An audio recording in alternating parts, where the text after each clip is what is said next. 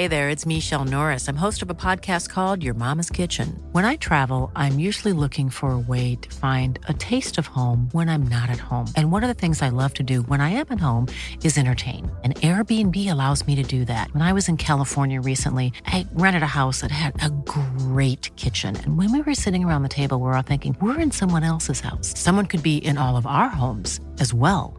If you have a home, but you're not always at home, you have an Airbnb. Your home might be worth more than you think. Find out how much at airbnb.com/host. Imagine the softest sheets you've ever felt. Now imagine them getting even softer over time. That's what you'll feel with Boll & Branch's organic cotton sheets. In a recent customer survey, 96% replied that Boll & Branch sheets get softer with every wash. Start getting your best night's sleep in these sheets that get softer and softer for years to come. Try their sheets with a 30-night guarantee. Plus, get 15% off your first order at bollandbranch.com. Code BUTTERY. Exclusions apply. See site for details.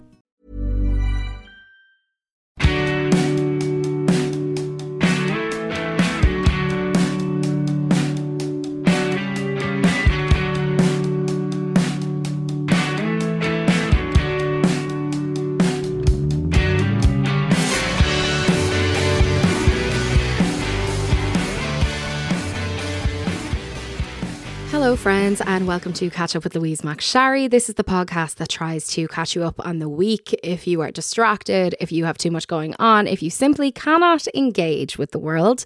Do not worry, because I will try and keep you up to date every Friday along with a host of amazing contributors and interviewees. Hope you had a good week. My week was okay. January finally coming to an end. Like, I know it's bad to wish your life away, but my God, this month has felt 600 days long, and I will be glad to see the back of it. As always, I am so grateful for your continued support. Every time you rate, you share on social media, every time you tell a friend, all of it means so much to me. And I can't believe we're not far off a year of the podcast. And since I launched last March, I've actually gotten lots of inquiries from you about a Patreon, which is so kind.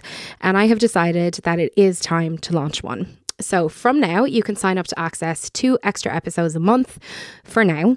One will feature your messages to the pod phone. I'll respond and discuss your thoughts, your concerns, your feedback. And then the other is going to be a discussion of a work of culture, from books to albums, documentaries, films, starting with Netflix's Pamela Anderson documentary, which is out next week. And I am dying to see it and forensically discuss it. If you're in a position to support this work via Patreon, great. If not, no problem. This weekly episode is always going to be free. I am never going to put a price on it. You will always have access to it. I really cannot overstate how much I love and appreciate you guys and how grateful I am to be able to keep doing this work. It brings me so much joy. And you guys are so sound. Every single time someone comes up to me and tells me they listen to the podcast, they turn out to be an absolute gem. So I'm just super, super grateful. If you want to sign up, I'll put a link in the show notes. You can go and click through. Now, it is time to get on with the news. But just a flag before we get into this slot that Aoife and I recorded this this morning, and then basically immediately after we recorded it, it came out that Enoch Burke is going to be fined €700 per day for showing up at the school. So we didn't know that heading into this, and I suppose just keep that in mind as you listen to us discuss that, among other things, because there was lots to talk about in the news this week. Aoife Moore, political correspondent at the Sunday Times Ireland. How joyful it is to be together once again. This time I remembered the recorder. That's good. That seems key. Like, I actually was thinking on the way here, I was like, this time last week I was just getting to Aoife's house and sure we couldn't do anything because I didn't have the equipment. You turned up with 2 bottles of shampoo and no recorder. Don't forget the mascara. I gave you mascara as well, yeah. Anyway, we've got lots of news to talk about this week, and some follow-on stories, unfortunately, from last week. And I have to say, a couple are certainly a story that I'm looking forward to getting into about gay clubs. But let's start with what's going on with housing for people who are seeking asylum in Ireland. It's not good, Louise. No. It's not good. What happens now when you come to Ireland to seek asylum is that you get handed a €20 voucher and you have to find your own accommodation. We have run out of emergency accommodation for asylum seekers. and the government has said it could be 5 weeks before we locate any. RT, if anyone's been watching the news this week, have spoken to a number of asylum seekers, mostly men, who are basically handed the €20 and told to find someone else. So they've closed, or not closed, well, temporarily closed City West in Tallaght as an emergency shelter for new asylum seekers. And although it is still open for processing and there are still people living there, but the ongoing issue that everyone keeps saying, there's just a lack of planning and coordination by the government. We have known for a long time about the influx that we're going to get, including Ukrainian refugees, people seeking asylum from other countries, and now there's been talk of climate refugees as well, as the climate emergency continues to get worse. The homeless services in Dublin now are becoming overrun, because before this, asylum seekers were, processed, taken to a direct provision centre, they were fed. We're now at the stage where Peter McVerry, Mendicity are now being also tasked, not only feeding the Dublin homeless, but also feeding asylum seekers as well. I heard the manager of the Capuchin Day Centre on Radio 1 yesterday morning, and I was really impressed by him, because he said, as long as we've been noticed now, we can manage it, and we'll be ready. And they'd made 100 extra hampers, and they were ready for 100 extra people. But it's really very bad if charitable organisations like that are having to pick up this slack for the government. The government that as they already do, but the even government more. That had been told about this influx for a very long time. It does not seem that the government can get in front of this, and we know when they're not playing any defence whatsoever, or offence whatsoever. It's just constantly fighting fires, and it doesn't seem to be any long-term planning. And it is a moral obligation with people who are fleeing war not to have them sleeping on the streets. Yeah. And we have enough of our own people sleeping on the streets, but that's the story for a different day. But it's just incredibly bad planning. They said 5 weeks before they can find anywhere else, because the other issue is there are hundreds of hotels who are currently in contract to take in refugees. The contracts will now end in March, the high season, Paddy's Day tourism. They get more money out of tourism, and also they want to be working in tourism. That's why they opened a hotel. Exactly, yeah. So we can't blame the hotels either. It's a hospitality business. It's not an immigration business. And I actually think this problem might get worse before it gets better, because when these hotels, mostly in Dublin and Galway and Cork and the big cities, stop taking Ukrainians and stop their contracts and start taking tourists again, we're going to see more of this. Yeah. I think it's interesting, because we talk about that problem that the government is facing, and then I'm gonna skip on our list, Aoife. I think you can manage it. And then you look at the amount of time and energy that's been spent talking about Pascal Donoghue over the last couple of weeks. Now look, I want to be very clear about this. I am not a political expert. I have no allegiance to any political party, just from the get-go. But as a normal pundit, I think there are a lot of people who feel like me, which is, surely there is a better way to spend government time than so much time on this situation, which seems to be over a relatively small amount of money. I understand that ethics in politics is really important. I get that. I get that there's a major issue of people trusting politicians. I understand that. But for me, I'm just can we just whatever it is, let's just deal with it and move on. Whatever needs to happen, let's just have it happen, instead of wasting hours and hours of time when this country is facing so many, very real and tangible issues for the people. Well, I will counter your argument and say... No, I want you to. I'll counter your argument and say that we have left the running of this country to people who cannot fill out their own forms properly. Well, yeah. Who do not want to take responsibility for their own actions. And that goes to a wider problem. Then if we can see problems coming down the line and everyone's passing the buck, it shouldn't be that surprising they're passing the buck, because we can't even get ministers who can remember who has been putting up posters for them. It goes to... People can say it's only a couple of grand. It was an election how many years ago? It doesn't matter. We can walk and chew gum at the same time. I understand there are bigger fish to fry, but it goes to a much larger problem that... Louise, if you worked for a company that did a bit of lobbying for the government, you have to fill out SIPO forms. If there was any mistake on it, SIPO would be down your throat looking at you. When it comes to politicians, and people are saying this, it appears it's Pascal's a nice guy. I actually feel like the media, and I am part of the mainstream media, have not covered themselves in glory this last week because they keep talking about how nice a person Pascal O'Neill is and how much people like him, which I'm sure it can be true, but that really gets up people's nose, as in like, well, the rules don't apply to him because he's nice and we don't think he would have done this on purpose. That's not really for us to see. Yeah. I think it goes to show, and we've seen it from Sinn Féin, now we've seen it from Robert Troy, we've seen it from Damien English, we're seeing it from Pascal O'Neill. We can't even, if you are an elected politician, an elected public representative, you need to make sure everything is in order because you work for us. And this notion that you can be sloppy and not fill out your forms and not pay attention to everything doesn't really make me feel like you're going to be doing that in the ministry as well. So it goes to a wider problem of, and I say this all the time, it erodes trust in politicians because people think the rules don't apply to them. And whether Pascal Donoghue was a nice person or not really doesn't matter. No, I mean, I agree. I know nothing about Pascal Donoghue and how nice or not nice he is, and I don't particularly care. He's your TD. I'll say nothing. But I don't, I have no skin in the game. I don't, especially like him or especially dislike him. But I think it is that thing of like, which I will admit, I've been like, oh sure, it sounds like an honest mistake. And so then you're kind of like, can we just move on? But I get what you're saying because attention to detail is a very big part of the job. And I suppose what we're saying is if we have this situation with asylum where, the government has had notice and they could have done things about it and they didn't, and then we're seeing sloppiness elsewhere, the two things are not unconnected. Part of like playing the game fair. The election rules are there so that no one overspends anyone else. We don't want to be like America. We don't want to be like Britain. That's why we have really tight spending rules. If there's a certain politician who scraped under the skin of their teeth and then it's found that they spent more money than someone else, that's not fair. That's not playing the rules of the game. So it all goes to, we need to have faith in elections and faith in our politicians that they will abide by their rules because we do not want to end up like America. Okay. Feel free to send in your thoughts, by the way, to the pod fun. These things are complicated, and that's the whole point of what we do here is to try and make people understand things a little bit more and be a little bit clearer on what's going on. And obviously everyone is entitled to take their own position. I still don't really know where I stand, to be honest. But if you want to send in your thoughts, 089 209 6423, 089 209 6423 is where you can send feedback, thoughts, concerns, etc. Okay, let's keep it going and we will go back to...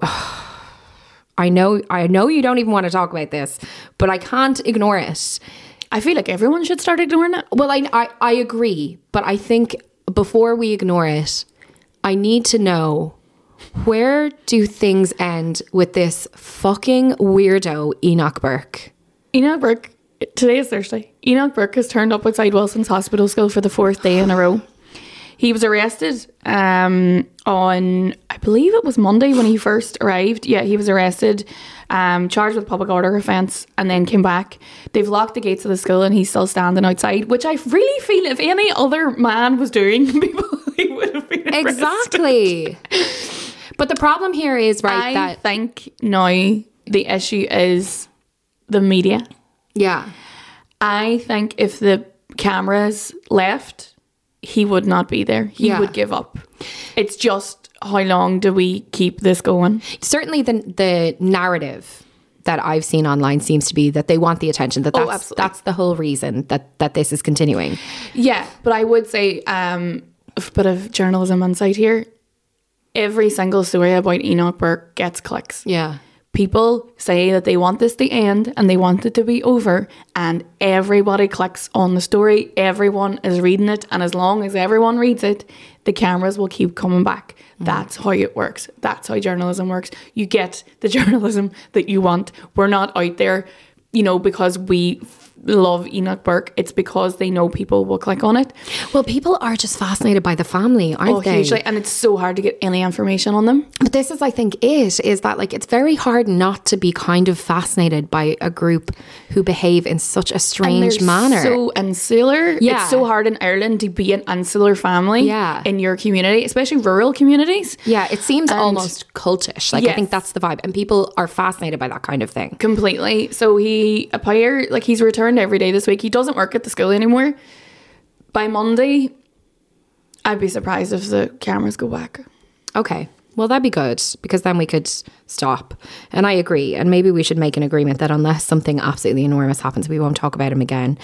Because I agree, like, you know, you don't want to feed the beast. I had to know where, like, how can we end it, basically? Yeah, so the roundup is that he has been dismissed after a disciplinary at the school. He no longer works there. He has no income. His dad drives him there every day. He stands outside the gate and his dad collects him and drives him home again. It's actually very sad. I'm sorry, the memes of him. I know. But it is, when you kind of peel it back and you look at this person, The one of them outside their Bergame. life, like, it is very I think it is sad. definitely an attention thing at this stage, yeah. But kind of, it feels like orchestrated by the family. Like, I wonder how much independence we know that the mother seems to be the kind of ruler of the house there. She calls the shots, and the sister, Amy, I'm sure everyone's seen the videos of the disciplinary on Monday where they were shouting and screaming. But I really hope that this is the end of this big sorry saga. I hope so too. And like, massive thoughts and prayers for the staff and students of Wilson's Hospital, because I can't even imagine what it's been like. Okay, let's talk about Pope Benedict's book that says, bitch. oh my God, who lived for drama. I'm sorry. Publishing your burn book after your death is the most catty, petty, Regina George bullshit I can think of. Pope Benedict the 16th said that gay clubs operate openly in Catholic seminaries where men train to be priests, and he claimed that it's because of Pope Francis's progressive agenda. So it was leaked this week that the blistering attack on Benedict's papacy, Francis papacy, he died on New Year's Eve at 95, and now this book has been published. He said that the next generation of priests is on the verge of collapse. They must be doing some amount of writing. So he claimed that bishops allow trainee priests to watch porn as an outlet for their sexual urges. Okay. He gave instructions that the book, What Christianity Is, should be published after his death. Say it with your chest. First of all, if you've got something to say, don't wait till you're dead. Yeah. You little bitch. Yeah. It's so pathetic. It's the equivalent of getting on the school bus and shouting out the window that someone's a slag as it's driving away. Yeah, like, come on. What were they going to do to you at 95 anyway? Like, yeah, so he said that, just basically went after Francis, said that the homosexual clubs are particularly prevalent in the US, and that he said they more or less operate openly in some cases. The porn thing, he said, was presumably with the intention of rendering them capable of resisting behaviours contrary to the faith. I mean, whatever works. Now, Benedict was known as like a super, super conservative Catholic theologian. yeah. Yeah, that's right. Mm-hmm. And he just spilt the tea. There's been no word from the Vatican yet, no official response. If I was Francis, I would just be like, you little bitch.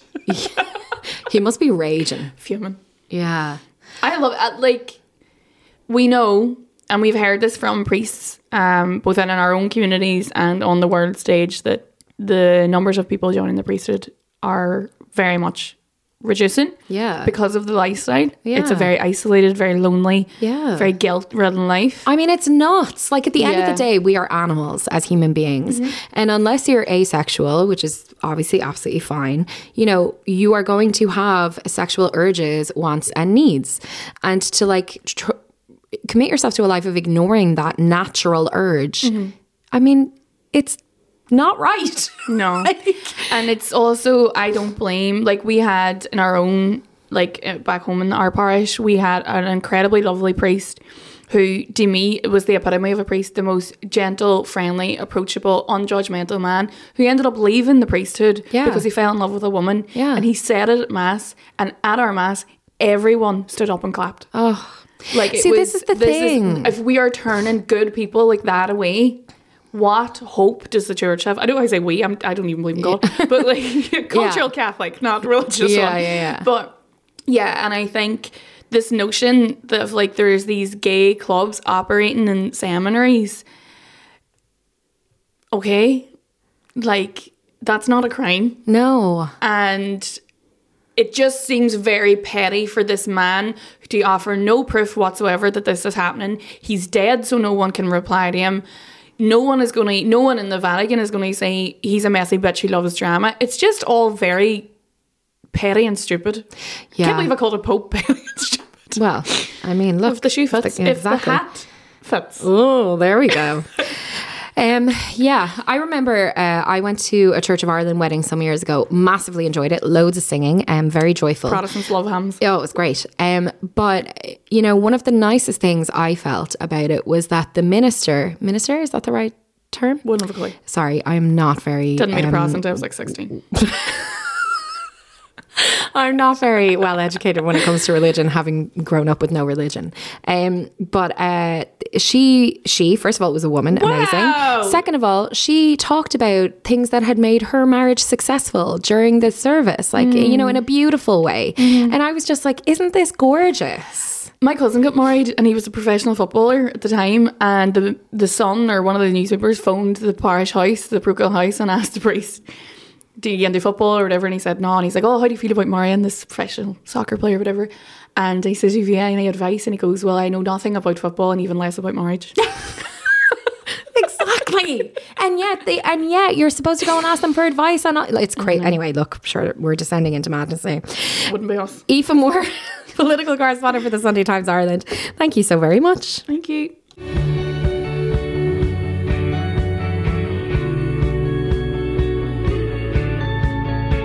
This week, Dublin Bus announced the extension of their partnership with Bohemians FC, or Bows to the familiar, to their women's Premier Division team, as well as becoming their exclusive diversity and inclusion partner, along with the main shirt partner for the girls' 19s, 17s and amputee team. As we know, women's football is finally having a moment after years of being stuck in the shadow of the men's game. So it's a big deal to see a big brand like this coming on board.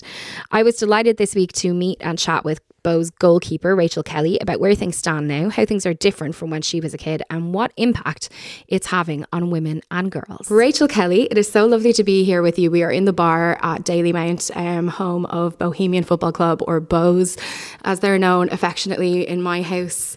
The conversation about Bows is like day in, day out. We are a Bows house. And Rachael, obviously you play goalkeeper. You were just saying it's kind of a mad position to choose to play. Yeah, definitely. I mean, if you could pick, I don't know if anyone would. Yeah. The first choice be a goalkeeper. But when you have an older brother who loves football and you're the younger sister thrown into goal, I don't think you have a choice. Right, okay. So you were used obviously by your brother. And then when did you kind of fall in love with it? Yeah, so it was thanks to my brother that I had no choice. Yeah. I done dancing for 2 weeks. No, he didn't enjoy that. So straight into the goal. I always done half goalkeeper, half outfielder because I was too young. So my mum said, don't make the decision yet. Just wait and wait. So I did, and it came to decision time. And it was my friends that were like, you know, you're actually really good in there. And I was like, I want to score the goals, you know, I want to be the hero. And then I was talking to my family and that, and I said, no, do you know what? I love it. And what age is this when you have to make that big decision? I think I was 12 or 13. Okay, young enough. Yeah, still young, but still like you kind of have to. Now, are you a goalkeeper or midfielder? Big difference. Yeah. But no, I love it, and I haven't looked back since. Yeah. And so tell me about what life is like for a female football player at your level. Mm-hmm. So a lot of people wouldn't really know, but the women's side, you still have your full-time job. Mm-hmm. You still have other stuff outside. So what my typical day would be is I go to work from 8 to 4 and then straight from work to training. So training from 6 till 8 and then home, and then it's your shower and you're going to bed for work the next morning. Yeah. And then the weekends is you have your match on a Saturday. So that's kind of your Saturday. Not gone, but you know, you can't plan anything for Saturdays. And then you're obviously not doing anything on Friday night then as well. No, you relax Friday night. Make sure you're hydrated and the right food into you. And then come Sunday, you're just exhausted. Yeah. So it's time to relax and recover and stuff when you go again. Doesn't leave a lot of time for like a social life or even like a partner or any of that stuff. No, now in fairness, I'm very lucky. My boyfriend is mad obsessed with Bows. Okay. He loves it. He has me here on Friday evenings watching the men's. Then he's here on Saturdays watching me with my dad. He loves it, so he gets it. You know, I think it's very important to have a partner that gets it. They understand. They know you're not going to be around 24/7, or you might have something last minute. But it's definitely difficult to try and have the date nights and the cute little things. But he's so understanding that it's fine. If he wasn't understanding, what would your position be? In the bin. No. That's what I thought you would say. Yeah, it just wouldn't work. I think then the arguments would start and, it would naturally fall apart. But no, I'm so blessed with my family and his family and everything. Yeah, that's great. Because I think the difference, I suppose, for you as a woman is that you still have your full-time job during the day, and that's the position for all the women who play in this league at your level, despite the fact that it is at the top level. It's got to be hard to kind of stomach that when things are so different for the men. There's days that I'm like, oh my God, if only I was a man, but at the same time, I'm so lucky to be where I am, that I do have a job and that I do get to play for Bohs in the highest standard in Ireland in the women's game. But it is, I know they're driving so much about equality and, it's come a long, long way. I mean, maybe 10 years ago, people look at you being like, what do you mean you play football? Yeah. So I can't wait for it to keep growing. And I think that's all that'll happen, and I can't wait to see where it goes. Yeah, well, of course, because the women's national team have qualified, everybody is so excited about them heading to the big tournament down under. And do you feel like there's been a kind of change as a result of that, or was the change coming along before that? I think the change was coming along, but also it gave it that extra push that it needed. I was absolutely buzzing to see how social media went, because it's such a big platform. I was buzzing to see how much it blew up with the girls qualifying, because they deserve every bit of recognition, because it's such a big thing. So I was absolutely buzzing. And then like that, more people are interested. I'm getting more questions about, so what is it like, to be a footballer? So I think it's only going to get more. But the thing is, after the World Cup, make sure it keeps growing. It's not just we got to the World Cup. We keep growing it. And I think that will happen. Well, yeah, I mean, I think... one thing that I noticed, and I know it's been commented on, I was at the women's qualifier in Tulka Park? In Tala Stadium, against Finland. I'm really good at all the lingo. But I was there and I was struck, and I heard it in the commentary as well, by the amount of kids who were there, and like girls who were just like, and boys who were so fired up to cheer on the team. And that's got to be like have an impact in terms of role models. Oh, 100%. When you were younger, if they asked me who's your favourite footballer, it's always like the Messis and the Ronaldos, and the male players, which is brilliant.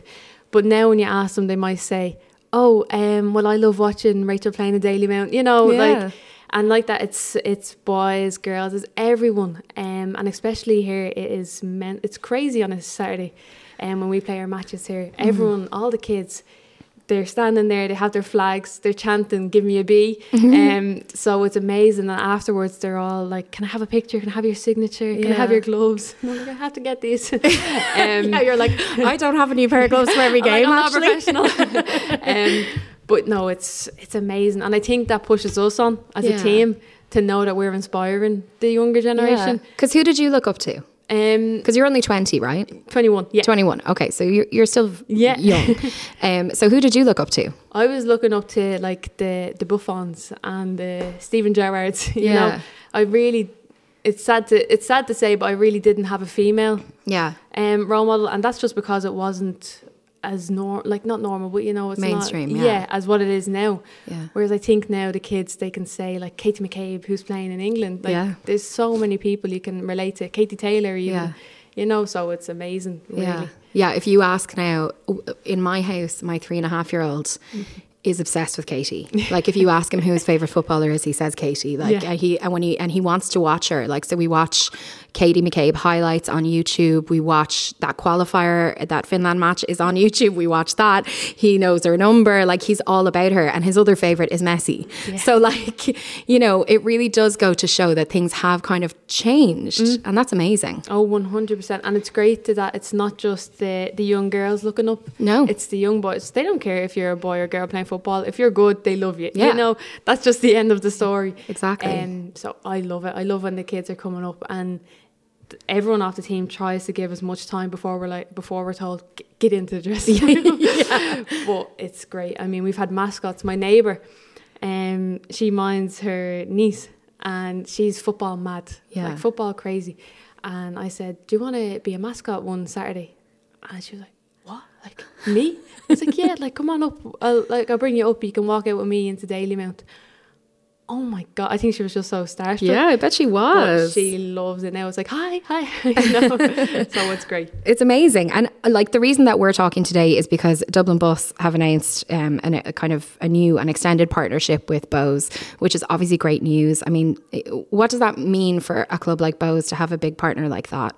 I think no one actually realises how much it does mean, because the amount of stuff that goes on in the background is phenomenal in Bose. Even in the off season, it's great. So to have a company like Dublin Bus to be the official sponsor of the women's team, it's going to be on the jersey, everything. It means so much, especially now that we've moved into DCU. Yeah, so tell me about this. This is a big deal. Yes. So you're training at the elite. I heard the word elite and I got excited. Elite performance. Yeah. So last year we were training in the Oscar Trainer. Great facilities, but the men still trained in DCU. But this year we're in DCU with them. So we're in week 2 of our pre-season. So last week was our first week there. And oh my God, like really the difference. You have the gym at your hands. You have all these things I've never even seen before. Just right there.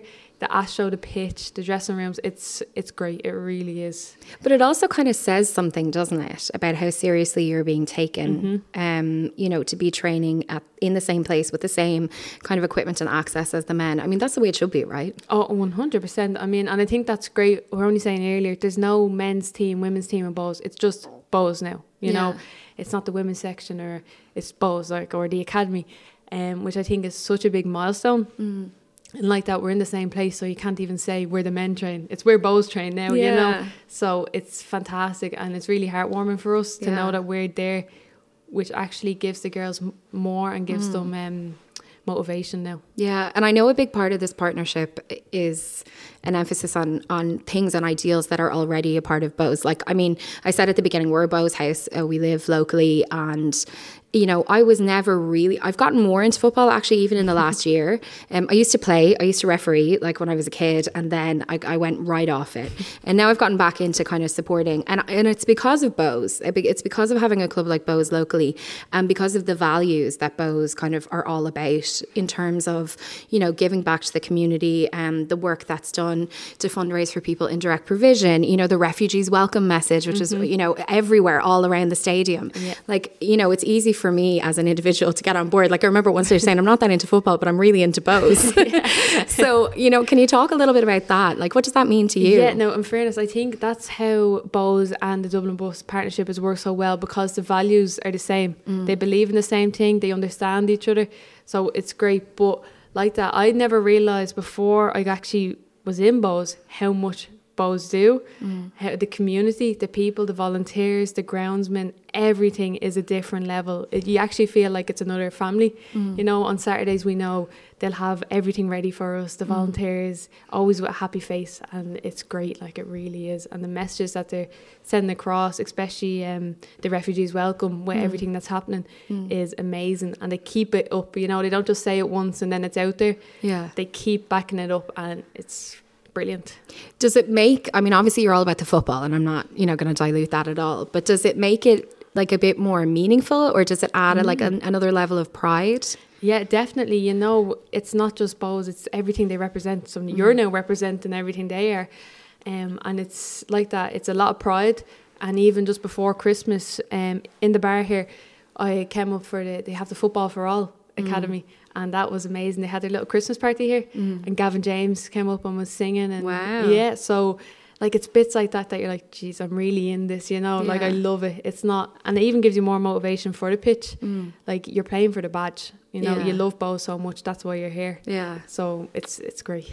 I love it. I was seeing an event yesterday for it was a partnership between Allianz and Women's Aid, and the head of the Olympic Federation of Ireland was there, and we were talking about domestic abuse, and she talked about the position that sport can play when it comes to really impacting these kind of issues, the challenges that we face socially, whether it is something like domestic abuse or whether it is maybe discrimination or racism in the community. And, you know, the fact that sports teams are really positioned very uniquely to actually get that message out there. You're nodding your head. You agree with that, obviously. Definitely. I mean, I think it's special what football teams can do. You can see how much, not control, but, influence they can have. Social media, what football teams do with social media, show racism the red card. That was a big thing. Again, even in the Premier League, when they took the knee, that's a big, solid message going out to the world, because there's so many viewers that people are really touched by it. And I think it really makes a difference. But once it's used in the right manner and it sends the right messages out, I think it's absolutely amazing to have such platforms around you. Well, Rachael, best of luck. Best of luck with the season. I can't wait to watch you guys win loads and loads and loads, and you save 100,000 goals. Hopefully. Or maybe they won't even get a shot on goal because you guys will be so good. And you'll be just reading your book. Yeah, that is the dream. Cup of tea, that would be the dream. Rachael Kelly, thank you so much. Thank you so much. Thank you. Life is full of awesome what-ifs, and some not so much, like unexpected medical costs. That's why United Healthcare provides Health Protector Guard fixed indemnity insurance plans to supplement your primary plan and help manage out-of-pocket costs. Learn more at uh1.com.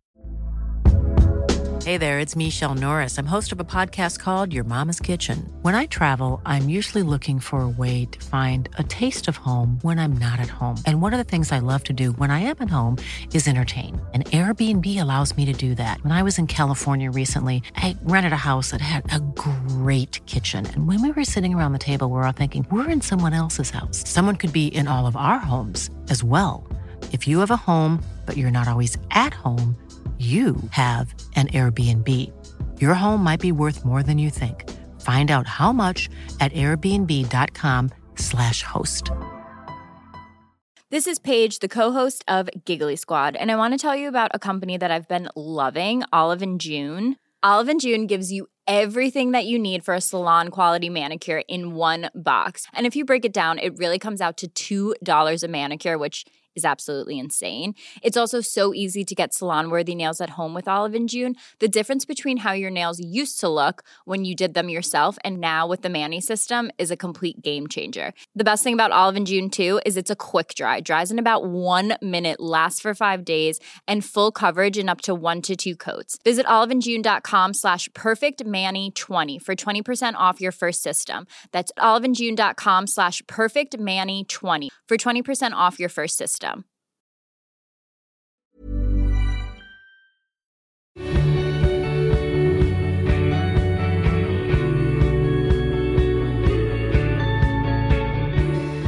Well, there was controversy upon controversy in the world of entertainment this week, from Beyonce in Dubai to the cancellation of the M&Ms spokes candies. There's a word I don't think I'd ever said out loud before until this week. Fortunately, there was absolute joy as well, thanks to the sheer number of Irish nominees for this year's Academy Awards. Joining me to take us through those stories and more is LGBTQ+ advocate James O'Hagan. Now, what a pleasure it is to have you back on the podcast, James O'Hagan, LGBT activist. I know, out there in the world, changing it for the better for all of the queers. Well, that's what I'm doing. I can't think of anyone better, to be honest, to be doing that. It's great to have you back because you can do something today that isn't necessarily changing the world, but is fun, I hope. Oh, absolutely. No, deep diving into all of the ridiculousness of what we're going to talk about today. It has just been so much fun. Some of these stories, it feels like we're literally living in the Matrix. Yeah, I mean, who's to say? Maybe we actually green are. M&Ms. I mean, let's leave it there. Well, we'll get to sexy green M&Ms because I'm dying to talk about them. But obviously, we have to start with the Oscars. The nominations for the 2023 Oscars came out this week, and I mean, I feel like it set the country alight. It really did. It is one of those amazing moments in kind of like, I think one of the great things about Ireland and Irishness is that we really come together as a community. So as you said, yeah, Tuesday, Alison Wilson's of Girls and Megan fame walked out there with Riz Ahmed of Man I Just Realised Exists and is very handsome fame. And do you not know him? No, I've never seen him before. Oh, he is amazing. So he's an amazing actor. Definitely, I don't think I've seen him in anything bad. So look up his IMDb and watch some of his stuff. I would particularly recommend The Night Of, I think it's called. It's a HBO limited series, really good. And then there's a film he's in, which I'm not going to remember the name of, but basically he plays a drummer who's losing his hearing. And they're both brilliant. Okay, that is excellent. That is good to have some sort of like jump back in and have a look at that. And he's also the thinking woman or man's slice, because he is like extremely active about racism in the UK and loads of other stuff. Like, he's really, really smart. I feel like that's why the name was really familiar to me when I saw it. And I was like, I recognize the name but can't connect it to the person. But no, that is good tea there. I will be getting into IMDb and finding things. But they walked out and announced the Oscar nominations. The only thing that mattered, though, were the 14 nominations that found a home with Irish nominees and Irish projects. And across like all the major categories. So we have director, actor, supporting actress, original screenplay, best international or best international film for on Colleen Kuhn, the first Irish language movie to be nominated for an Oscar. And it's just so spectacular. We're all going to enjoy this so much right until that moment BBC claims British actors have been... Oh, babe.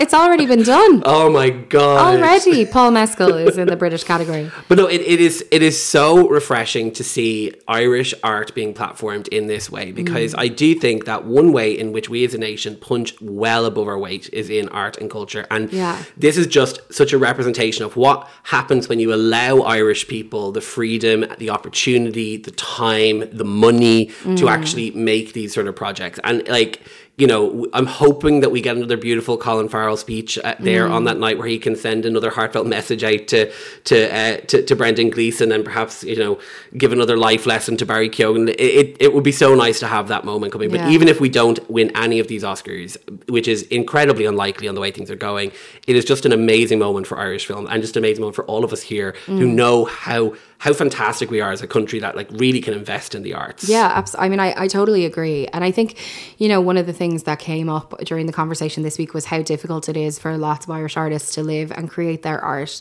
in Ireland at the moment because of the housing situation, cost of living, like all those various things. And there is the Artists' Basic Income Scheme, which is being trialled at the moment, and hopefully, or is about to be started. I think the trial has started.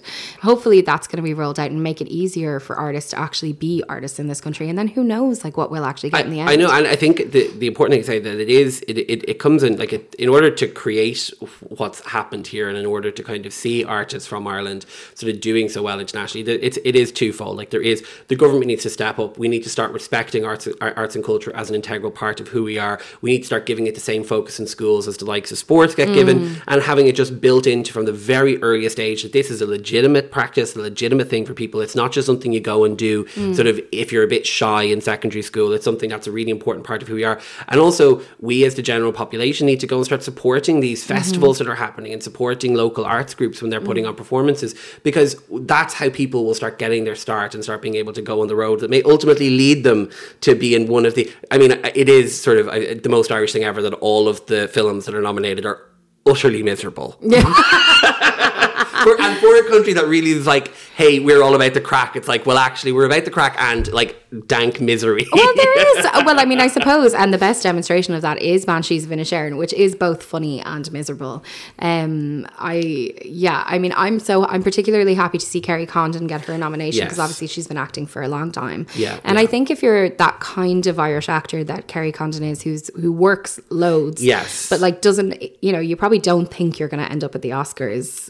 Like, I wouldn't think. No, absolutely. I mean, it's like, and now this is because it was my favourite show of last year, White Lotus season 2, but the Italian actress who played who played the receptionist in that, or the hotel manager in that, like, she was an Italian actress working really a lot in Italy, had a great career there, but never was expecting to get that international recognition. And it's exactly the same for the likes of Kelly Condon, who now is getting some of that recognition from beyond the sort of where she just was based. And I think it is so lovely to see that happen, and open so many doors for her. I mean, look at Sarah Lancashire now. Started as Rachael over in Coronation Street, and now she's off playing Julia Child on a HBO show. So this is it. This is the beginning. It's how it starts. I know. And also I have to say a special note of excitement for Barry Keoghan, who is... I mean, he is just incredible in that film. He is. Like, he really is. Like, it's such an amazing performance. But watching his rise from, I think a lot of us came to know him first as the cat-killing teenager in Love Hate. And watching him rise up has been amazing, especially when you consider his background. He faced a lot of challenges as a young person. You know, they're well documented. If you're not familiar, maybe go and watch his Late Late Show interview from a good few years ago, because you'll see it there.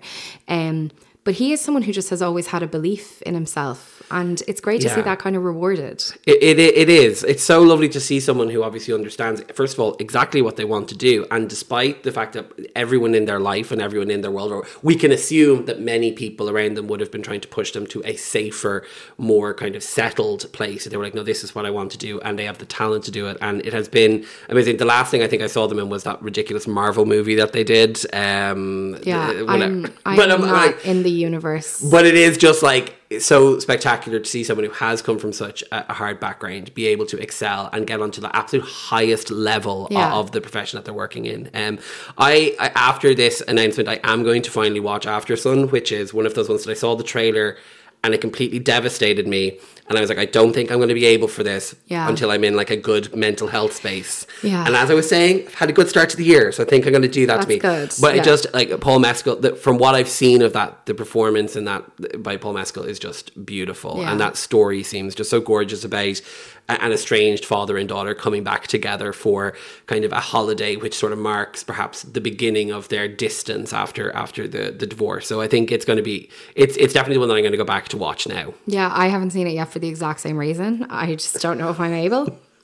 We'll see. I will see it at some stage, but I just don't know if it's going to be today. That's true. The one thing I wanted to ask about is obviously Oscars buzz, amazing. Oscars nominations, amazing.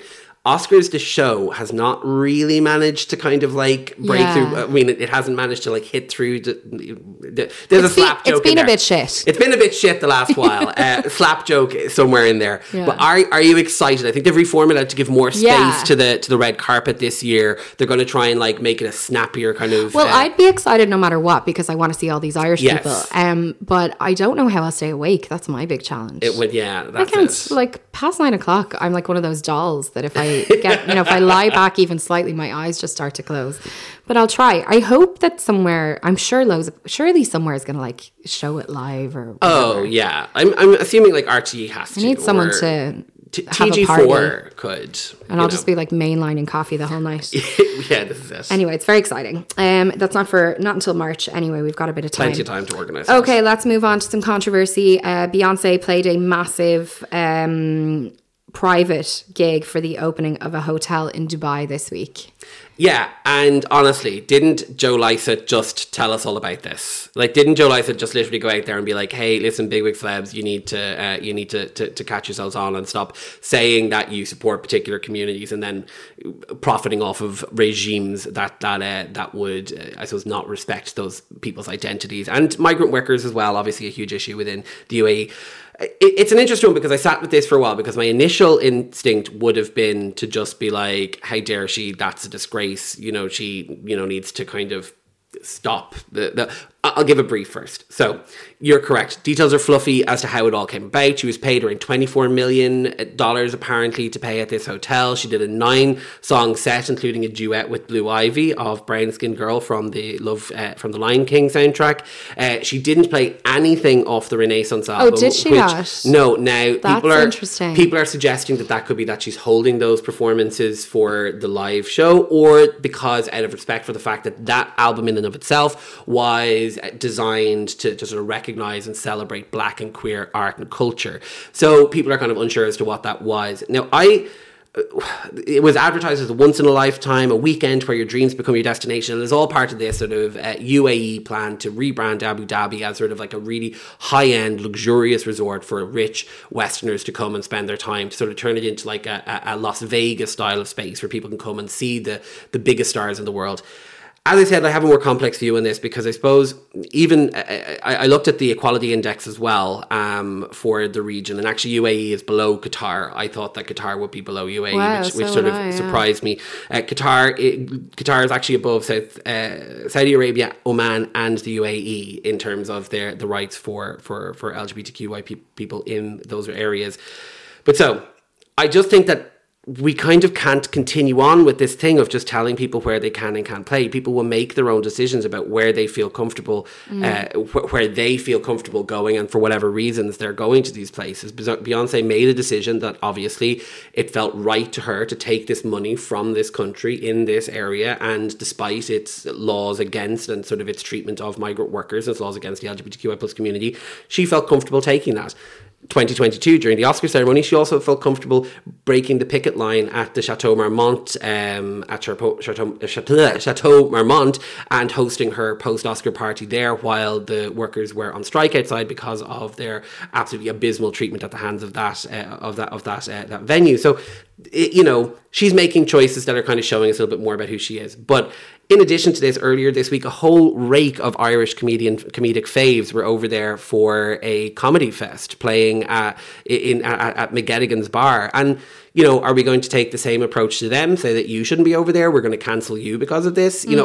Ultimately, I think it comes down to each individual person needs to decide where we draw the line. And if we feel like actually seeing someone participate in or give their sort of star power or perform in a place that doesn't align with my views or my views of the world or how I would like the world to be, you need to decide whether you continue supporting that person. And I think that's the only way it is. I think context is important as well, though, because I think that there's a wild, huge, enormous difference between, and I know you're going to agree with me on this, so don't worry, between Irish comedians taking a gig and going over and doing their gig and Beyonce. And the difference is obviously that Beyonce does not need money. One. Number two, Beyonce, as you say, just made an album that was inspired by, based on, in support of, all about Black queer people. And so to just in the immediate aftermath of that album, like she hasn't even released visuals, she hasn't toured, she hasn't performed any of the songs, to head over there and be like, yeah, I'll take the money. Like, I think that is something that people struggle with. But like, I was talking to a friend of mine during the week and we were saying, like, imagine she turned around and donated all that money to like a charity for LGBTQ plus people, especially LGBTQ plus people in that region. Like, that would be a slay. It really would. And I think this is where my kind of, where I'm having kind of, where I'm in a confusion and a flustered state because I'm thinking about, because I see so many people kind of even within sort of, influencer spheres and even just like regular kind of cisgendered white gay men off on their holidays to Abu Dhabi, off on their holidays to Dubai. And I kind of think, you're correct in that, like, Beyonce brings a legitimacy to playing there in the same way that Nicki Minaj cancelled a show in Saudi Arabia 2 years ago because she understood, or she was informed that her performance there would allow a particular kind of legitimacy to them, or kind of give them some sort of a jewel in the crown to be able to say we're the sort of place that these stars. So it is a big difference, but I also think that we all need to start thinking about the way in which we are approaching these regimes and how we feel we're comfortable investing, or how we feel we're comfortable kind of engaging with them to an extent. And it is sort of difficult because I'm like, Beyonce's going to announce a load of shows and I'm going to want to go to them. Yeah, me too. Me too. But at the same time, I'm like, I do feel like this has dented my kind of belief in Beyonce as the person that she presents herself to be, which is someone who's really kind of trying to build up more marginalized communities. Yeah, I feel the exact same. Like, I feel the exact same. I'm a huge Beyonce fan, have been for years. I would say she's one of my favorite artists of all time. I've been to see her loads of times. I've traveled to see her. Like, I think she is a true artist, and I will go, but I will feel a bit weird about it. This is not exactly the same, but it's like, I last year had tickets for that Arcade Fire gig. That the day before, the day of, and I made the decision on the day while everything was going on. I was like, okay, I'm going with a friend I haven't seen in a while. And I went to it and I sat at it and all I felt was guilt. That's why that's why I didn't go. Because I was like, even if I go, I'm not going to enjoy it. Exactly. I just knew I wouldn't. And I was just like sitting there and I was like, objectively, this is a fantastic show, but I feel uncomfortable. I feel like I don't want to be here. My friend and I were both speaking about it. We were both saying, and I'm kind of going like, if I'm going, like, that's how this gets under your skin. So am I going to go see a Beyonce concert now, spend however 100 millions of euro on a ticket, and then sort of just be sitting there kind of being like, this feels kind of gross? Well, I guess only you know how much cognitive dissonance you can summon. We'll have to see. It depends on how things go with the pre-drinks. Yeah. We'll have to see when the time comes. Okay, now to another controversy. I cannot believe that this is real. talk to me about the M&Ms. So, Mars Inc. have handed the spokes candies for M&Ms, those little, you'd be most familiar with the red and yellow ones that have appeared in advertising for years. They're P45s on the back of a wave of criticism that has emerged out of the insane, demented culture war and perpetual anger stirred up by right-wing kind of news anchors in the US. So Tucker Carlson in particular. So you may remember in or around a year ago, there was a rebrand of the M&M spokes candies. And honestly, I know, it's so hard. It's hard to even talk about. It's so ridiculous. Where they wanted to give them more nuanced personalities, and they wanted to make them more sort of inclusive and diverse and sort of celebrate a bit more about kind of like being individually yourself. And as part of that, the orange one was given an anxiety disorder. The red one was told that they were going to be a bit nicer now. But most appallingly of all, for dads who like to get their jollies over anthropomorphic chocolates, was that the green M&M had her go-go boots replaced by a pair of sneakers, and the brown, sort of like the sexy smart one with the glasses, M&M, had her high heels replaced for more sensible sort of block kitten heels. And so, and I'm going to read a quote that comes from Tucker Carlson discussing this sort of, this move, which most people will agree we wouldn't have anticipated would cause all that much kind of issue. He said, M&Ms will not be satisfied until every last cartoon character is deeply unappealing and totally androgynous.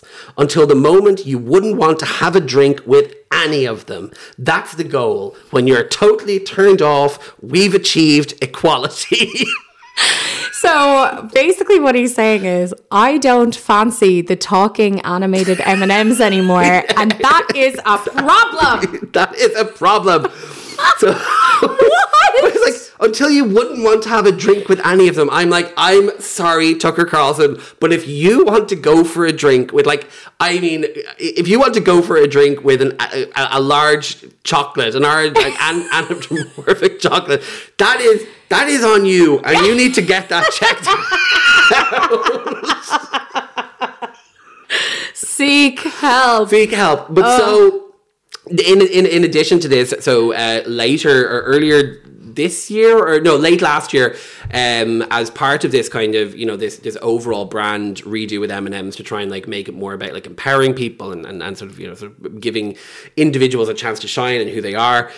M&Ms launched a limited edition packet that only featured the female M&Ms. So they launched a new female spokes candy in the form of a purple M&M, which the the right-wing internet was disgusted by because it was a peanut M&M, so she was slightly more sort of round. She's slightly rounder. So they were saying, well, this is obviously they're trying to push the fat agenda as well. Yes. So, well, James, if there's one thing us fats like to do, it's make everyone else fat. Exactly. It's all I think about day in, day out. First thing in the morning I wake up and I'm like, how can I make more people fat? And then you today? think to yourself, I know, I need a little cartoon purple candy that's going to speak about their separation issues or something like that. But so some alpha male Australian protester went to the M&M store in Times Square and did a sort of a stamp-in protest where he bought some packets and started screaming about how sexist it was that they had a pack celebrating female people. Now, a dollar out of every pack of those limited edition M&Ms was going to a charity that helped to promote women in music. Oh, God. So that'll really piss them off. I know. What did they expect? But so he was complaining about that. But and Tucker Carlson has revisited this issue yet again to kind of speak about the fact that now the green M&M appears to be too much of a lesbian. So it's like, honestly, but so on the back of that entirely rational discourse, M&Ms have announced, in what I am going to be honest, completely assumed to be a sort of a pre-Super Bowl ad sort of run-in thing, that they are ditching the spokes candies and they are bringing in America's favourite aunt, Maya Rudolph, as their new spokesperson. Maya Rudolph has said she's looking forward to it. She likes chocolate. She can't wait for it. And the right wing again now are going sort of ballistic about this sort of like loss of these sex kitten icons.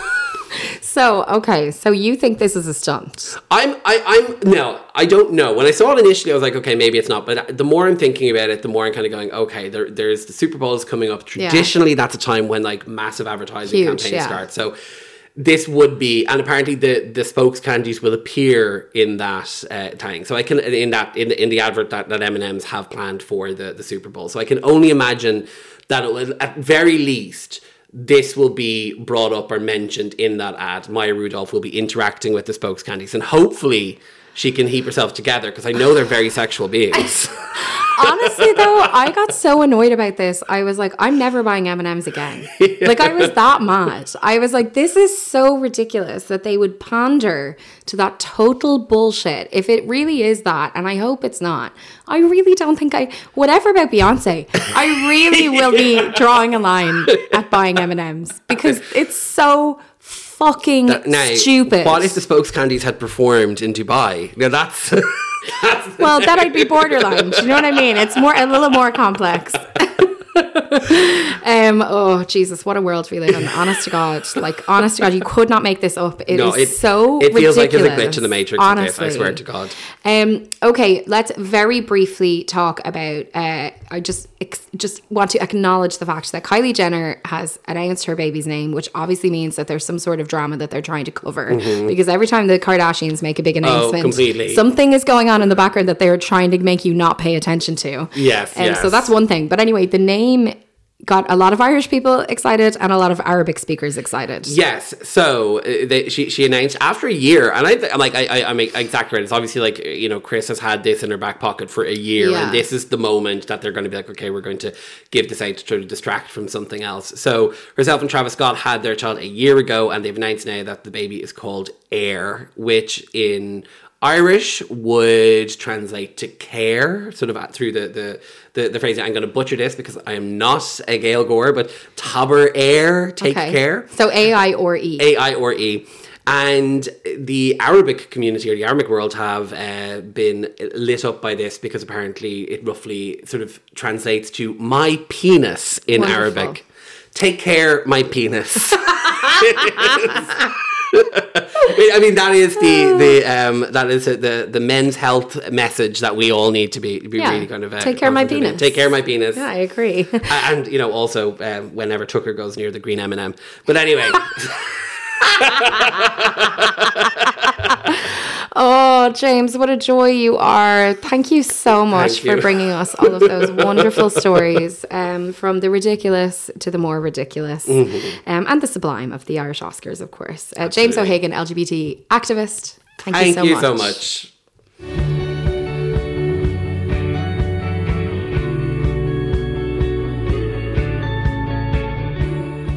Just about time for me to go, but before I do, and before I give you some recommendations, as I always do, I wanted to kind of just say something quickly about Barry Keoghan, because I was thinking about the chat that James and I had this morning about Barry Keoghan and his success in the context of some of the challenges that he faced as a kid and as a young person growing up in Ireland. And I was also doing some reading online, and some of the kind of conversation that's happened around his success, and a lot of people saying, despite the challenges, and a lot of people saying, you know, very little was expected of him, but he delivered. And it's kind of something about it is not sitting right with me. And I brought it up myself. So like, I'm not suggesting that I'm perfect in this context at all. But I guess if what we're saying is little was expected of him because of the challenges that he faced, that might be something that we really need to reframe, because it's not really fair to make assumptions about a person and who they're going to be based on the events of their past. And if we look at kids who grow up in areas of disadvantage or in situations of disadvantage, or who, are engaged in the foster care system, as people who, you know, if we assume that like nothing's going to become of them or we expect very little of them, then I feel like that message and that narrative will be picked up by them. And I say that as someone who obviously, you know, I do not have a traditional family background. I was raised by my aunt and uncle, very easily could have ended up in the care system. You know, and I think we should maybe use this as a moment to kind of reflect on the narrative around children and young people who do end up in the system, and how we can reframe things in terms of, instead of thinking, you know, nothing will become of them, which I'm not saying everybody does at all, but instead of that, of thinking about how we can support them so that they can feel support from lots of different people rather than just their families or whoever, you know, we might expect to be giving them support. Just a little thought, something to kind of ruminate on. Maybe I will be ruminating on it as I go on. Now, just also a reminder that the pod phone is there. If you have reflections, concerns, thoughts, recommendations, anything like that, do send them in. I'd love to hear your voice notes. 089 209 6423. That's 089-209-6423. But I do have some recommendations for you. Watched a film called Catherine Called Birdie. It's on Apple TV Plus. It is absolutely brilliant. It was made by Lena Dunham. It's set in, I don't know, it's like a period film, but it's very funny with very contemporary kind of ideals. And it stars Bella Ramsey, who is the person who's also in The Last of Us. She is so brilliant in this film. Oh my God, we just fell absolutely in love with her. She is just this like bolshy, bold young woman, and it's so enjoyable. If you have Apple TV Plus, highly recommend that. Catherine Called Birdie. And also I have to recommend The Last of Us. I know everybody is talking about it. The Last of Us is a kind of, I guess it's a zombie kind of apocalypse story, really. It's about people trying to survive after a virus impacts the world, turning them into basically flesh-eating zombies. It's a mushroom virus, though. It's very dark and twisted and great. I don't normally like scary stuff, and it is a bit scary, but it is brilliant. The design on it is incredible. It looks amazing. The performances are great. Bella Ramsey's brilliant. Pedro Pascal's brilliant. It is just brilliant. There's only been 2 episodes so far. It is on Now TV.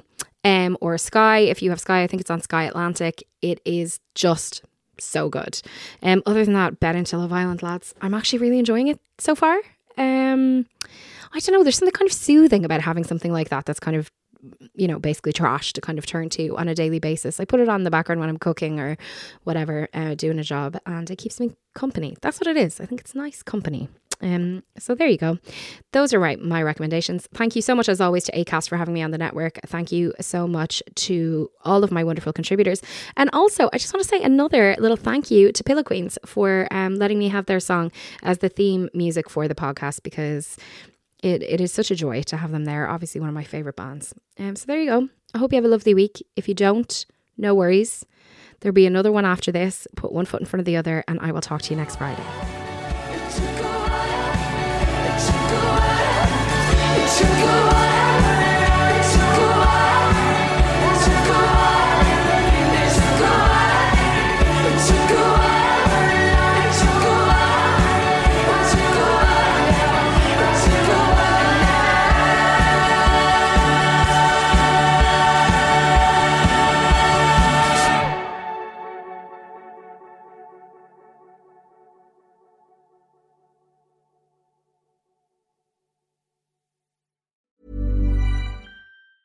Planning for your next trip? Elevate your travel style with Quince. Quince has all the jet-setting essentials you'll want for your next getaway, like European linen, premium luggage options, buttery soft Italian leather bags, and so much more. And is all priced at 50 to 80% less than similar brands. Plus, Quince only works with factories that use safe and ethical manufacturing practices. Pack your bags with high-quality essentials you'll be wearing for vacations to come with Quince. Go to quince.com/pack for free shipping and 365-day returns. Why don't more infant formula companies use organic, grass-fed whole milk instead of skim? Why don't more infant formula companies use the latest breast milk science? Why don't more infant formula companies run their own clinical trials? Why don't more infant formula companies use more of the proteins found in breast milk? Why don't more infant formula companies have their own factories instead of outsourcing their manufacturing? We wondered the same thing. So we made ByHeart, a better formula for formula. Learn more at byheart.com.